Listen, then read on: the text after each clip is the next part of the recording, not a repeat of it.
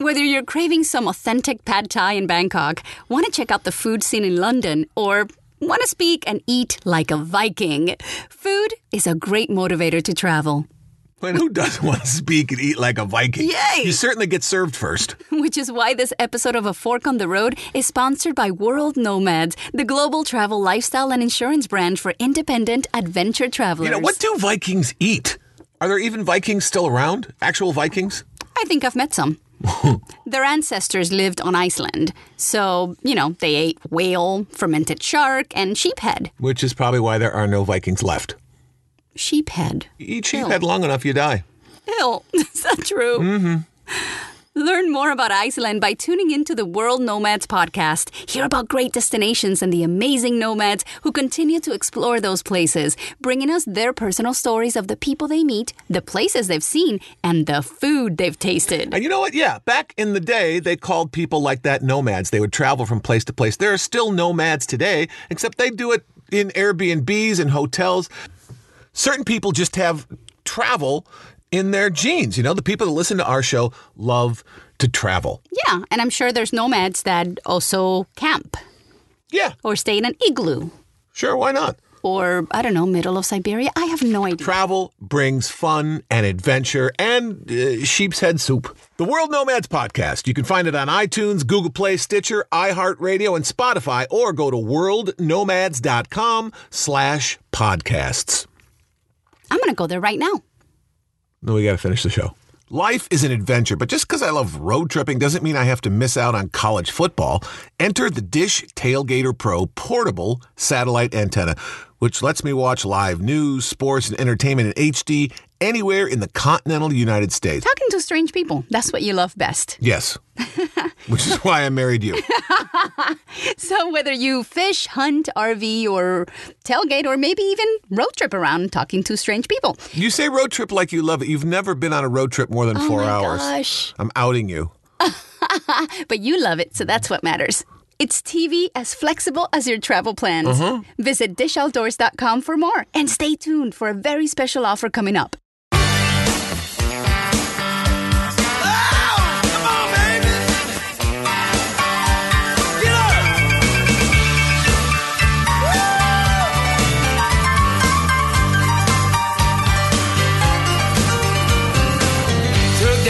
Picture of you and me, but every time I look up where it used to be, I feel an old weakness coming on strong. Welcome to A Fork on the Road. I'm Mark DiCarlo, and next to me is the lovely and talented traveling diva, Yenny Alvarez. Hi there. What a great show we have for you today. I know you're excited. I'm very excited. We've been doing this show for 5 years, and the interview that we have for you today, I got to say, is my favorite. He's one of my musical heroes. 3-time Grammy Award winning Delbert McClinton is on the show today, and you love him. You know it, because he is a great writer. Bob Dylan calls him a great writer. John Prine calls him a great writer. He's been in show business over 50 years. He's got 3 Grammy Awards. In this interview, he talks about his musical influences, growing up, seeing UFOs. That's my favorite part, I have to say. I know you love the music part, but somebody that has 3 Grammys that openly talks about seeing UFOs, I'm all about that. Well, he's such an introspective, clever, funny guy who just really enjoys life. He is hilarious. You guys are going to love this interview. You know what Delbert's doing? What? He's enjoying the adventure of consciousness. That's a song right there. Huh. I mean, he said it. I didn't say it. Because if I had said it, it would already be a song. Not a good one. Not the good ones like Delbert. He travels all around the country all the time, playing music, rock and roll, country, blues, whatever you want to call it. And right now, he's our very special guest on this episode of A Fork on the Road.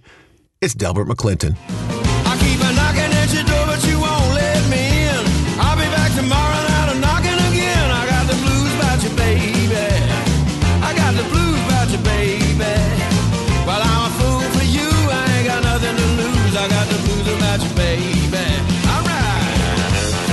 talking to musicians and comedians who travel for a living about places they look forward to going, delicious places they look forward to eating, and all the strange people they meet on the road.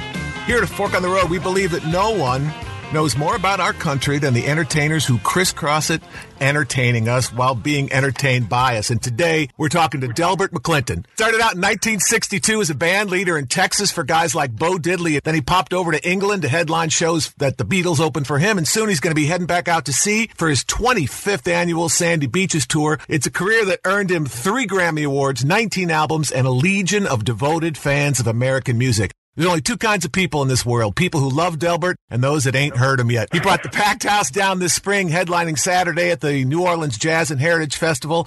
And just like a good wine or a great old story, he just keeps getting better. Delbert McClinton, welcome to A Fork on the Road. Wow, thanks for that intro. I need you to wake me up every day. You are an amazing trove of fun about the world. So basically, we're taking a tour of how you've digested your life into the catalog of your music. How's that sound? That sounds overwhelming. Let's start back in the early days. Do you remember your first paid road gig? I worked with Jimmy Reed a lot. I worked with Sonny Boy Williamson. I worked with Bo Diddley. I worked with B.B. King, Freddie King, Albert King. This is back in the early 60s. Was it unusual for a white guy to be in their band, especially in Texas? Well, no, you got to put this all in context for it to make any sense, and that was during segregation, right? Which is shocking to me every time I think about that we had segregation at that point in our evolved history. Mm-hmm. You know what I mean? Yeah. The black guys that we played with, we'd pick them up and drop them off at black hotels. Right. I mean, that's so bizarre. And what were the audiences like? Were the audiences segregated? Were they black? Were they white? What I would think in Texas, it would be a kind of a charged atmosphere. That's a good question because we played both places. We played white clubs and we played black clubs. Mm-hmm. And it was always a bit of a racial mix, especially with the musicians, because the people were there to hear them. Right.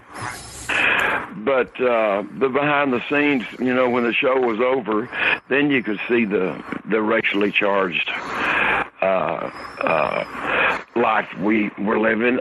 When you left the club and anywhere you went, you can come in, but you can't. It was, I hate to say the norm, but it pretty much was for a lot of people, most people. I've read a lot about Frank Sinatra and talking about, bringing Sammy Davis to Vegas. And when they were there, Sammy would have to go sleep on the bad side of town. Well, Frank was at the Sands or the Dunes. Right.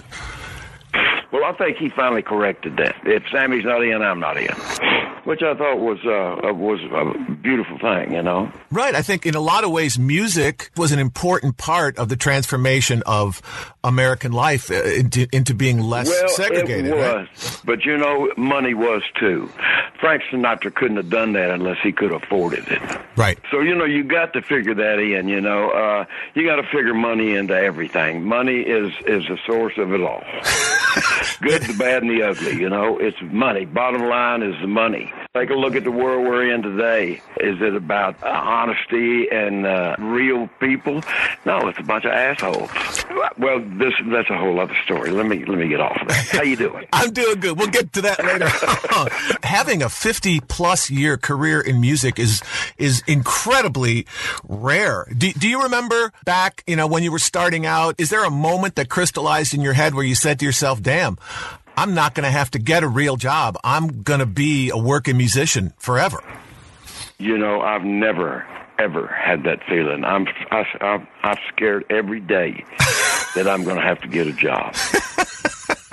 That's just in there. It's in there because I grew up in a time where I didn't graduate high school. I like a half a credit in English.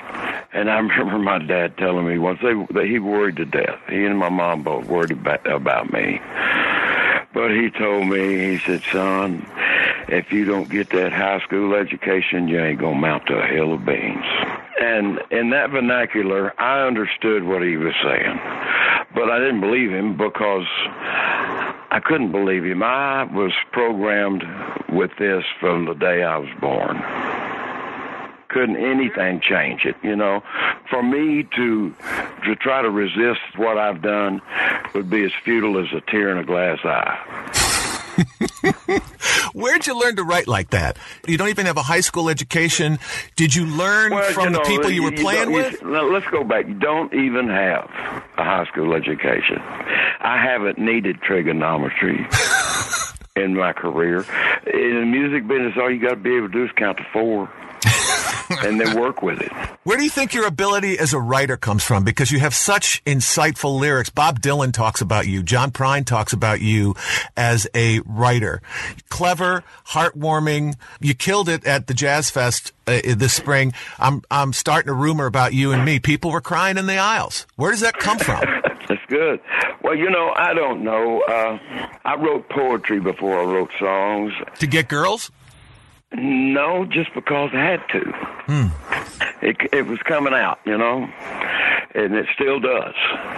It just comes out. It's there, and once I say it verbally and write it down, well, then it's there forever. It's just always been there with me. I never made a choice to go and do this. Events in my life certainly made it more vivid. I was in junior high school, and we lived in Fort Worth, Texas, in a shotgun duplex. And I came home from school one day and opened the front door, and I heard somebody singing a Hank Williams song in my house and playing a guitar. My heart, like it jumped out of my chest, went to pounding so. And I went back through the dining room, which was a bedroom because there were 3 boys, and back into the kitchen. And this guy is sitting down in that doorway with his feet up on one side, leaning back on the other guy. He has a hard hat on. He's an oil field worker. Mm-hmm. His name was Ray Harden. And he was singing a Hank Williams song, and the little Martin guitar had a hole in it about the size of a fist, which I learned later that he showed me he was drunk and stepped on it. And all of this stuff just set my soul on fire. And it's still burning. You think that's the moment you decided that's what you wanted to do? That's the first time I ever heard anybody other than a square dance caller singing a song. You wouldn't think a oil field worker, he's going to be a great musician. Well, I don't think Ray ever was a great musician, but he was the guy for me. He was the one that opened my eyes and ears to live music. Mm-hmm. People right there in front of you. I mean, I could reach out and touch him on his shoulder, and he was singing and playing a guitar, and it was magic. Yeah. And it still is. It just is, you know. There's something about music that touches people in a way that I don't think any kind of intellectual art form really does. It's guttural almost. Well, it's so incredibly natural. Mm-hmm. So many people think that the blues is just a 30-minute guitar masturbation and somebody howling. You know what I'm saying? Yes. Well, that ain't the blues. That's somebody trying to play the blues. It's just like there are people who can sing, and they do McDonald's commercials and such, you know, mm-hmm. and they sing melodically. Singers fill in time. A singer transports you. Yeah. Yeah. B.B. King used to talk about the blues, saying it's not always sad. It's just, it's something different. Sad. It's not sad at all. You play the blues to lose the blues. Right. It's just like a preacher. You know, preachers, I don't know whether you're religious or not. It doesn't matter. But preachers, they got to get their nut up there ranting and raving in front of all those people. Mm-hmm. You know, I mean, they're certainly having a climax of some kind. Right. They need to shout like that. Right. And look what it does when you shout at people like that. You get Donald Trump. Sadly, that's true. So anyway, you know, it's all we're all tied together every which way. But you know, in the last 10 years, I've really come to realize that we are not we are not very well developed as a valid living species. Do you think that maybe music in general and yours specifically kind of functions as a counterbalance to all that negativity? I mean, is that your job to try and help? We're leaving tonight at 10 o'clock. Tomorrow night we're playing New York City. Why? Because you got to get you some of that New York City. That's right. But the reason we do this is because we can't help it in the first place. We have to do it. So if you have to do it, you want other people to feel the joy you feel because you just have to do this. It's not a choice. It's not a decision you've made. It's something you just simply have to do. You play music. Mm-hmm. And why? You do it. Try to exchange the same pleasure you get on stage to them, to where they can feel as good as you do. And when you got a shitload of people all feeling good at the same time with big old grins from ear to ear and jumping up and down, that's a good place to be. And I've been there most of my life. I was talking to Buddy Guy a while back. He had just played the Hollywood Bowl. And I asked him, does it ever get boring? Do you ever feel like, man, I got it made, I can coast? And he said to me, he's pushing 80. He's got Grammys. He's Buddy Guy, right? And he goes, I could look out onto the crowd, and if I see one guy that is not tapping his feet, standing up, and jumping around, that's I'm the failing. Only one you see. Exactly. I do that. I'll be singing sometime, and I'll run across somebody that looks like they just lost their best friend. Mm-hmm. And I'll reach up with my left hand and push my mouth into a smile. And it breaks the ice, and they come around, and it's all good from then on. I saw you do that at the Jazz Fest this spring. You were singing, I think it was I'm Starting a Rumor, and you were kind of prowling the front of the stage, and you zeroed in on one woman, a couple people to my left, who was just kind of sitting there. She was on her phone a little bit, and it was like you were instantly the only two people in the room, and by the end of the song, she is standing and swaying, and you kind of walked away like, got me another one. Well, that's just, I don't want anybody to look unhappy. Because that kind of takes away from what I'm trying to project. And it's important that I project properly in order for me to have a good time. Sure. And if I got to sing to somebody that's looking so down in the mouth that they just may kill themselves at any minute, I've got the duty of trying to turn that around. Otherwise, I'm not getting through. And if I don't get through, I must not be making it happen. And all it takes is one person. Or one bad review, I've seldom got a bad review, but I've got a couple of them that were scathing. And all of a sudden, everything else I'd ever read in a review evaporated. Mm-hmm. And I kind of learned at that point, you can't read your own reviews, Right. It takes a while because you do that, And I still do. I'm not saying I don't, but I don't hunt them down like I used to. I don't react to them like, oh, my God, somebody didn't like it. I react to a world of people having a good time. That's what I like. Well, as an artist, I think you have to, especially as a writer, you have to remain flexible and open. So, I guess that's the downside of your line of work. Where does most of your material come from? Do you just make it up, or is it from people and things that you meet on the road? Well, think about it. I'm 77 years old. I've been doing this since I was 16. Mm-hmm. I've seen a lot of anxiety, hate, madness, love, not only personally, but of thousands of people. Right. So, some of it's biographical and some of it is something I've witnessed. But, God, all you got to do is open your eyes, and there's everything in the world to write about. People walk right past life, most of them, in my opinion. Right. Because you don't stop and appreciate it. Here's a good example. Last month or so, every year at the end of March, all of these little ladybug-looking things, they kind of swarm. I guess they're in my attic somewhere, but every year we've lived here, they swarm. And they're everywhere. And I look at them like, why? it's still freezing outside. Why? You know? Mm-hmm. And so it got to where I would go around in the mornings with a paper cup. I had these guys all over the sink, the mirror, the windows, everywhere.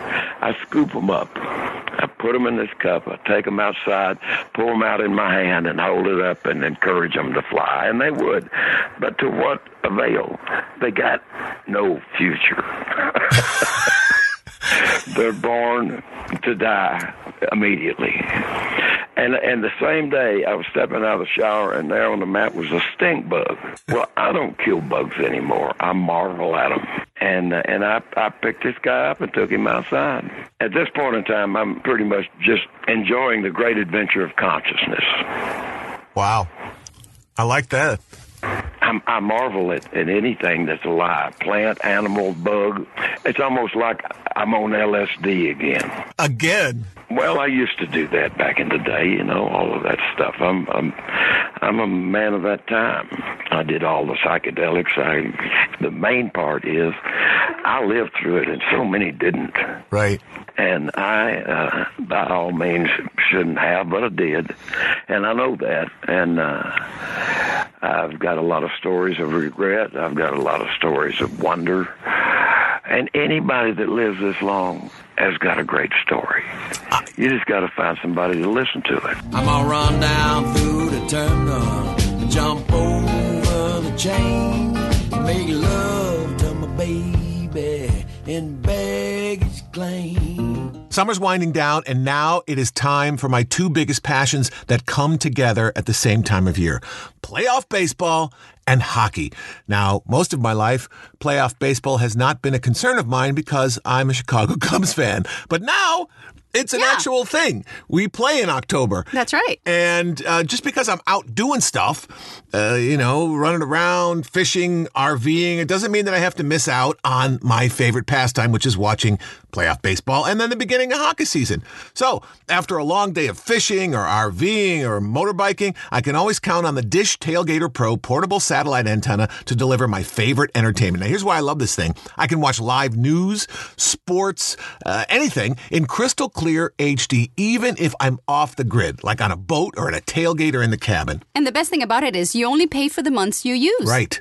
Dish offers pay-as-you-go programming from $34.99 a month with no contracts or credit checks. You just activate the subscription during hockey season and playoff baseball season. And then turn it off when you're done. And you don't even need Wi-Fi. So say goodbye to the constant buffering, searching for spotty Wi-Fi signals, and other connectivity issues forever. That sounds great. Yes. It's rugged, it's weatherproof, and weighs just 8 pounds, which means you can carry it lightly. Right. You can curl it like a dumbbell or something. You can even mount it on top of your RV or boat, and then you just forget about it. And it's really cool to watch, too, with the Tailgater Pro. It's got this cool smoked dome cover, so you can actually see the satellite dish moving around looking for the signal. TV outdoors doesn't have to be expensive.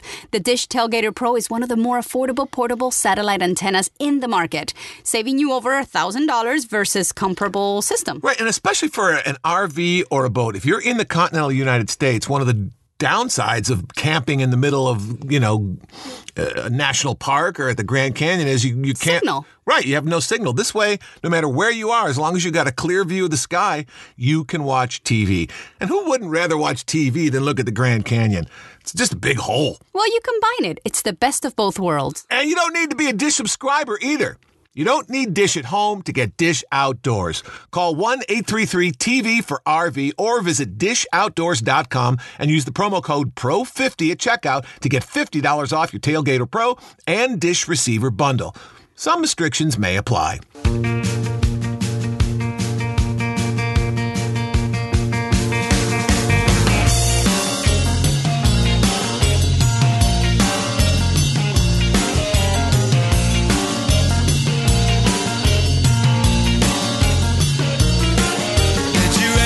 Somebody that likes all the same things you do. Somebody who can make you or break you anytime they want to.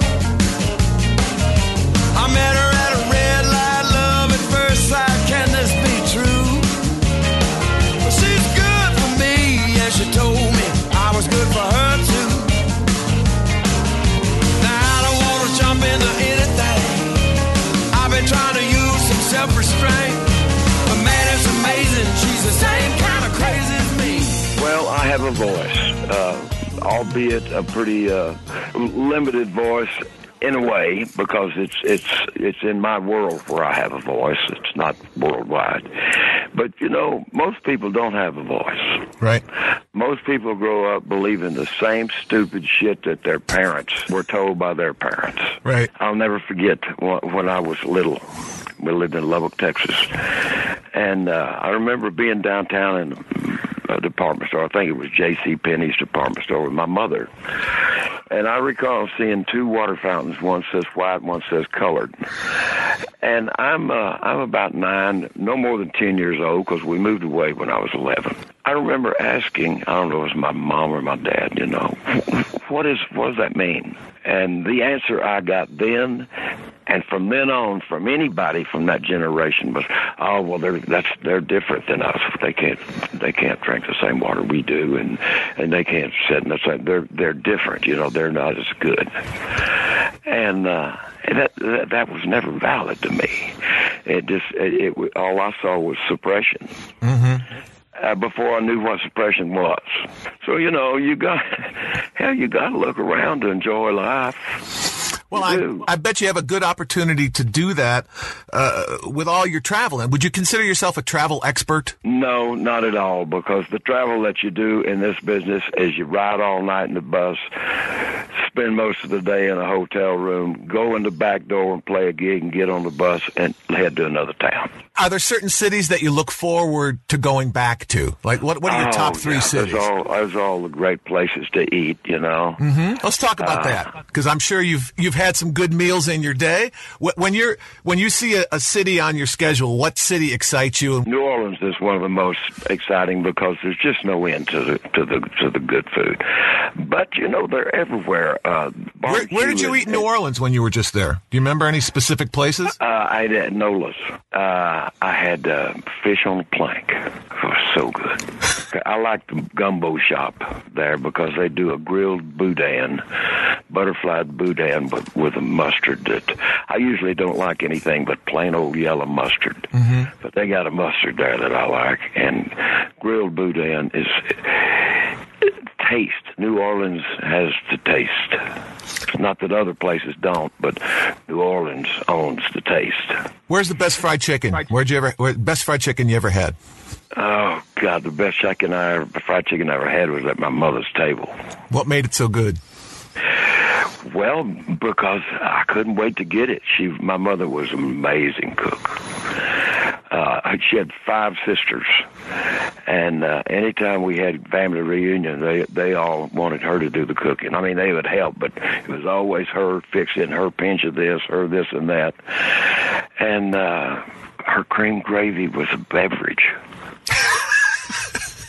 You know what I mean? That sounds like a new song title. Give me a couple other cities that you look forward to visiting food-wise. New York is always a good place. You can go real wrong, or you can go way right with New York, and all in between. Mm-hmm. And the best pizza in the world is in New York. I got to take issue with you there, my friend. I'm from Chicago. You don't like Chicago pizza? I love Chicago pizza, but something about New York pizza stinks. Some cheese they use there stinks so bad and tastes so damn good. I'm sure they got it in Chicago too. I'm not going to run Chicago down. I just don't get to Chicago as much. I don't know anything about Chicago. Unfortunately, I don't work there that much. Never really spent any time there. But if I come to town, I'll get you to bring me to the best. All right. Now, you're from Texas, so barbecue is a religion down there. It is. What's your favorite barbecue joint? It's a little town about 40 miles east of Austin. Mm-hmm. And the name of it is Scotty's. Scotty's has been in business over 100 years. Their fire has been burning over 100 years. Nonstop? Nonstop. Wow. The fire they cook on. And when the old man died, he left the building to his daughter and the business to his son. Brilliant. Well, that was fine up until about 6 years ago, and they had some kind of falling out, and the daughter wanted the building back. She wanted to start her own barbecue place and name it for their dad. I think it's Scotty's. I can't remember anymore. Anyway, he built a place about 5 miles away. And there was a big deal in the Austin paper about them taking coals from that fire and starting the fire in the new place, which is kind of cool. It's like the Olympic torch. Yeah, exactly. All over that area of Central Texas, there's a lot of Germans back in the day settled in that area. Mm-hmm. So you've got all kind of meats. You go to those little towns, and, man, you can get a bag full of pig ears if you want them. They fix and prepare every bit of the animal. I've got a picture I took of a menu that is just unbelievable. You'd think that Vikings were eating there or something. More meat for the men. Beer for my horses. They've got the best jerky in the world comes from around there. And then there's the burger places. There's a place in Tyler, Texas called Juicy's. Makes the best burger and the best chicken fried steak next to my mama's. Wanna eat like Delbert? When in New Orleans, try fish on plank or head down to the gumbo shop for their unique dish, grilled boudin with mustard dip. You may also want to try their award-winning gumbo. It is called the Gumbo Shop after all. When in Texas, do like the Texans do. Shop around to find the best jerky. Head to Scotty's Barbecue for non-stop barbecue deliciousness. Don't forget Juicy's for the best burger in Texas, after Delbert's mama, of course. You've been on the road for 50-plus years. Do you have any rules of the road? Yeah, nobody can be an asshole. That's the only one you need, I bet, huh? Well, and it's pretty much like Willie's deal. If you're wired, you're fired. So I got a bunch of seasoned, older men who are self-made men. Mm-hmm. And nobody does that kind of stuff, you know. I learned how to do it and how to act around it, but I don't do that, you know.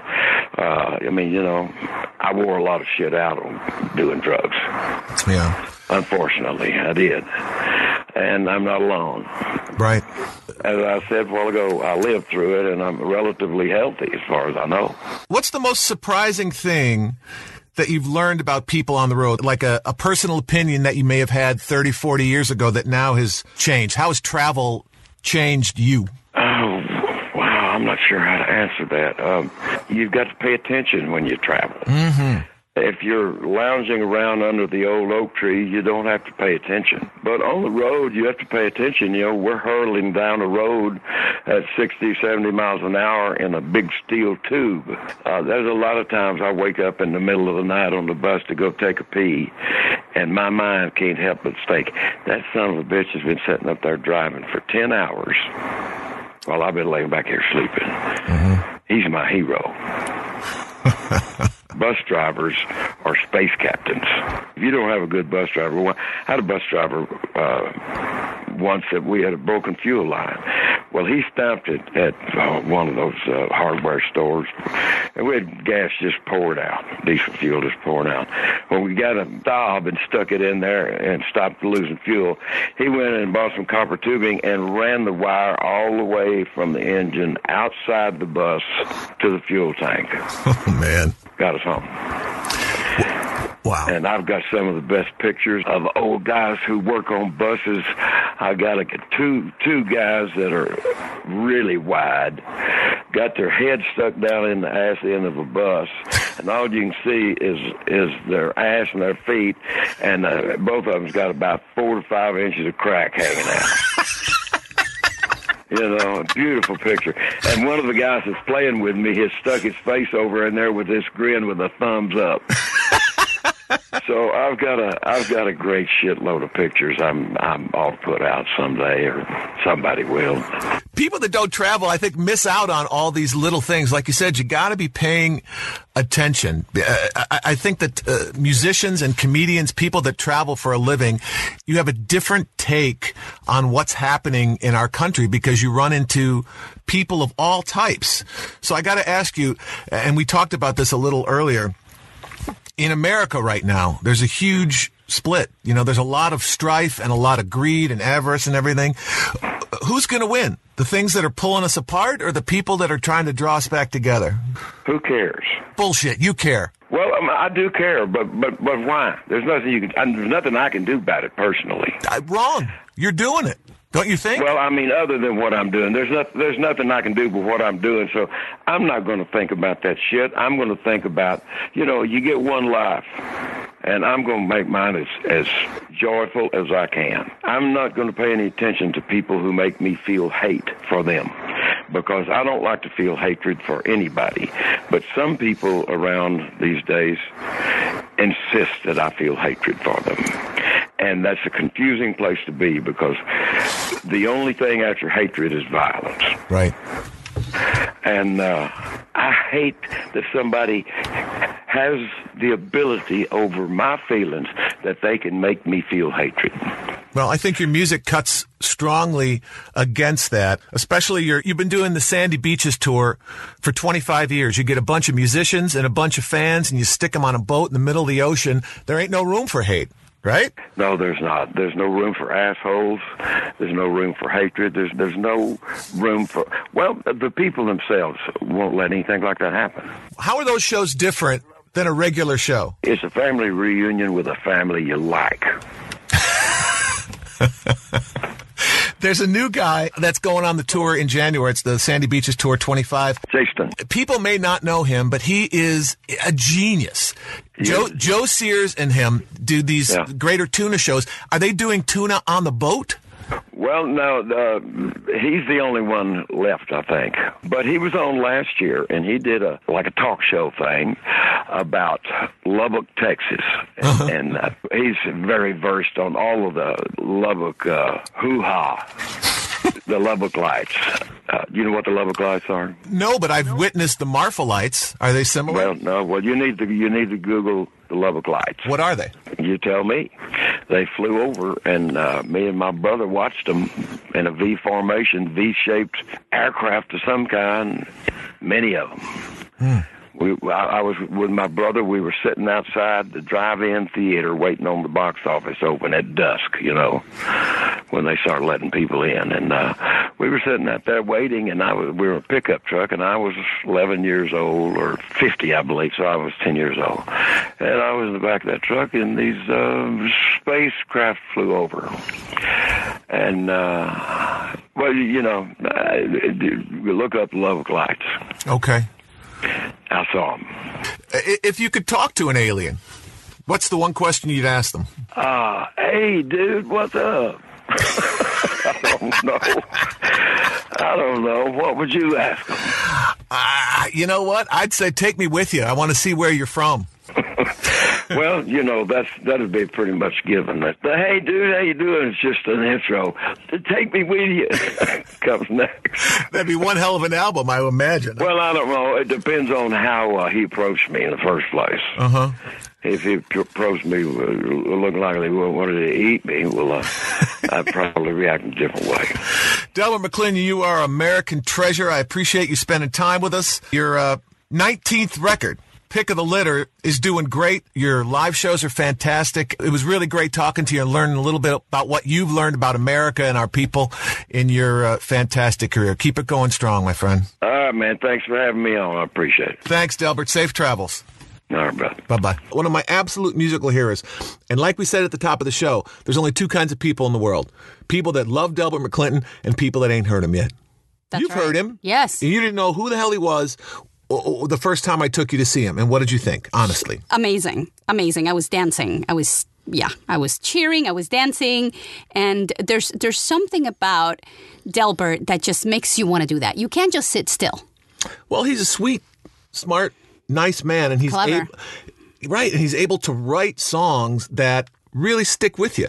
Mm-hmm. Lyrically, hook-wise, and content-wise. He's an American treasure, and it was really wonderful and very gratifying and fun for me to be able to talk with him for a while. And hopefully you can go out and see him for your very own self. You can either see him on dry land or you can see him on the sandy beaches. This January, he's coming up with his 25th anniversary tour. All that information is available at delbertmcclinton.com. You can find us at aforkontheroad.com. You can follow me on Instagram at Mark DiCarlo TV and on Twitter at Mark DiCarlo. And you can always find us on iTunes or SoundCloud or wherever you get your podcasts. So wherever you are in the world, thanks for listening. Until next time, I'm Mark DiCarlo. And I'm Jenny Alvarez. And we will see you at A Fork on the Road.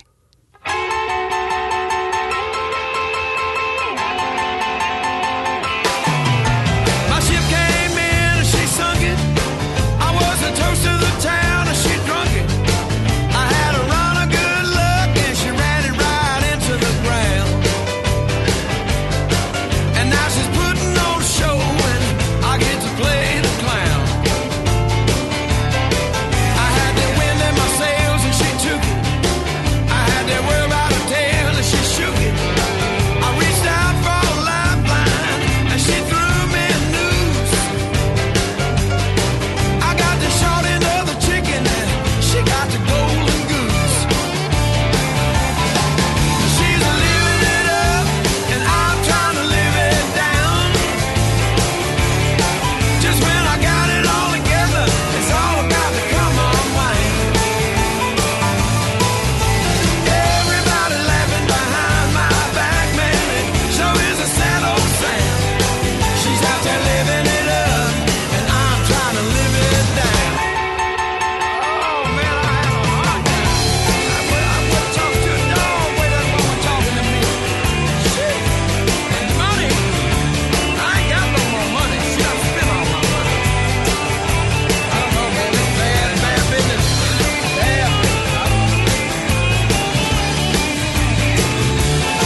I had my ducks in a row when she shot 'em. I had my eggs in a basket, she dropped 'em. I threw her out of the house, but she was back like a boomerang. Sometimes you get the honey, sometimes all you get is a sting. She's living it up, and I'm trying to live it down. Just when I got it all together, it's all about to come unwell. Everybody laughing behind my back, man, it sure is a sad old sound. She's out there living it up, and I'm trying to live it down. She's living it up, and I may never live it down.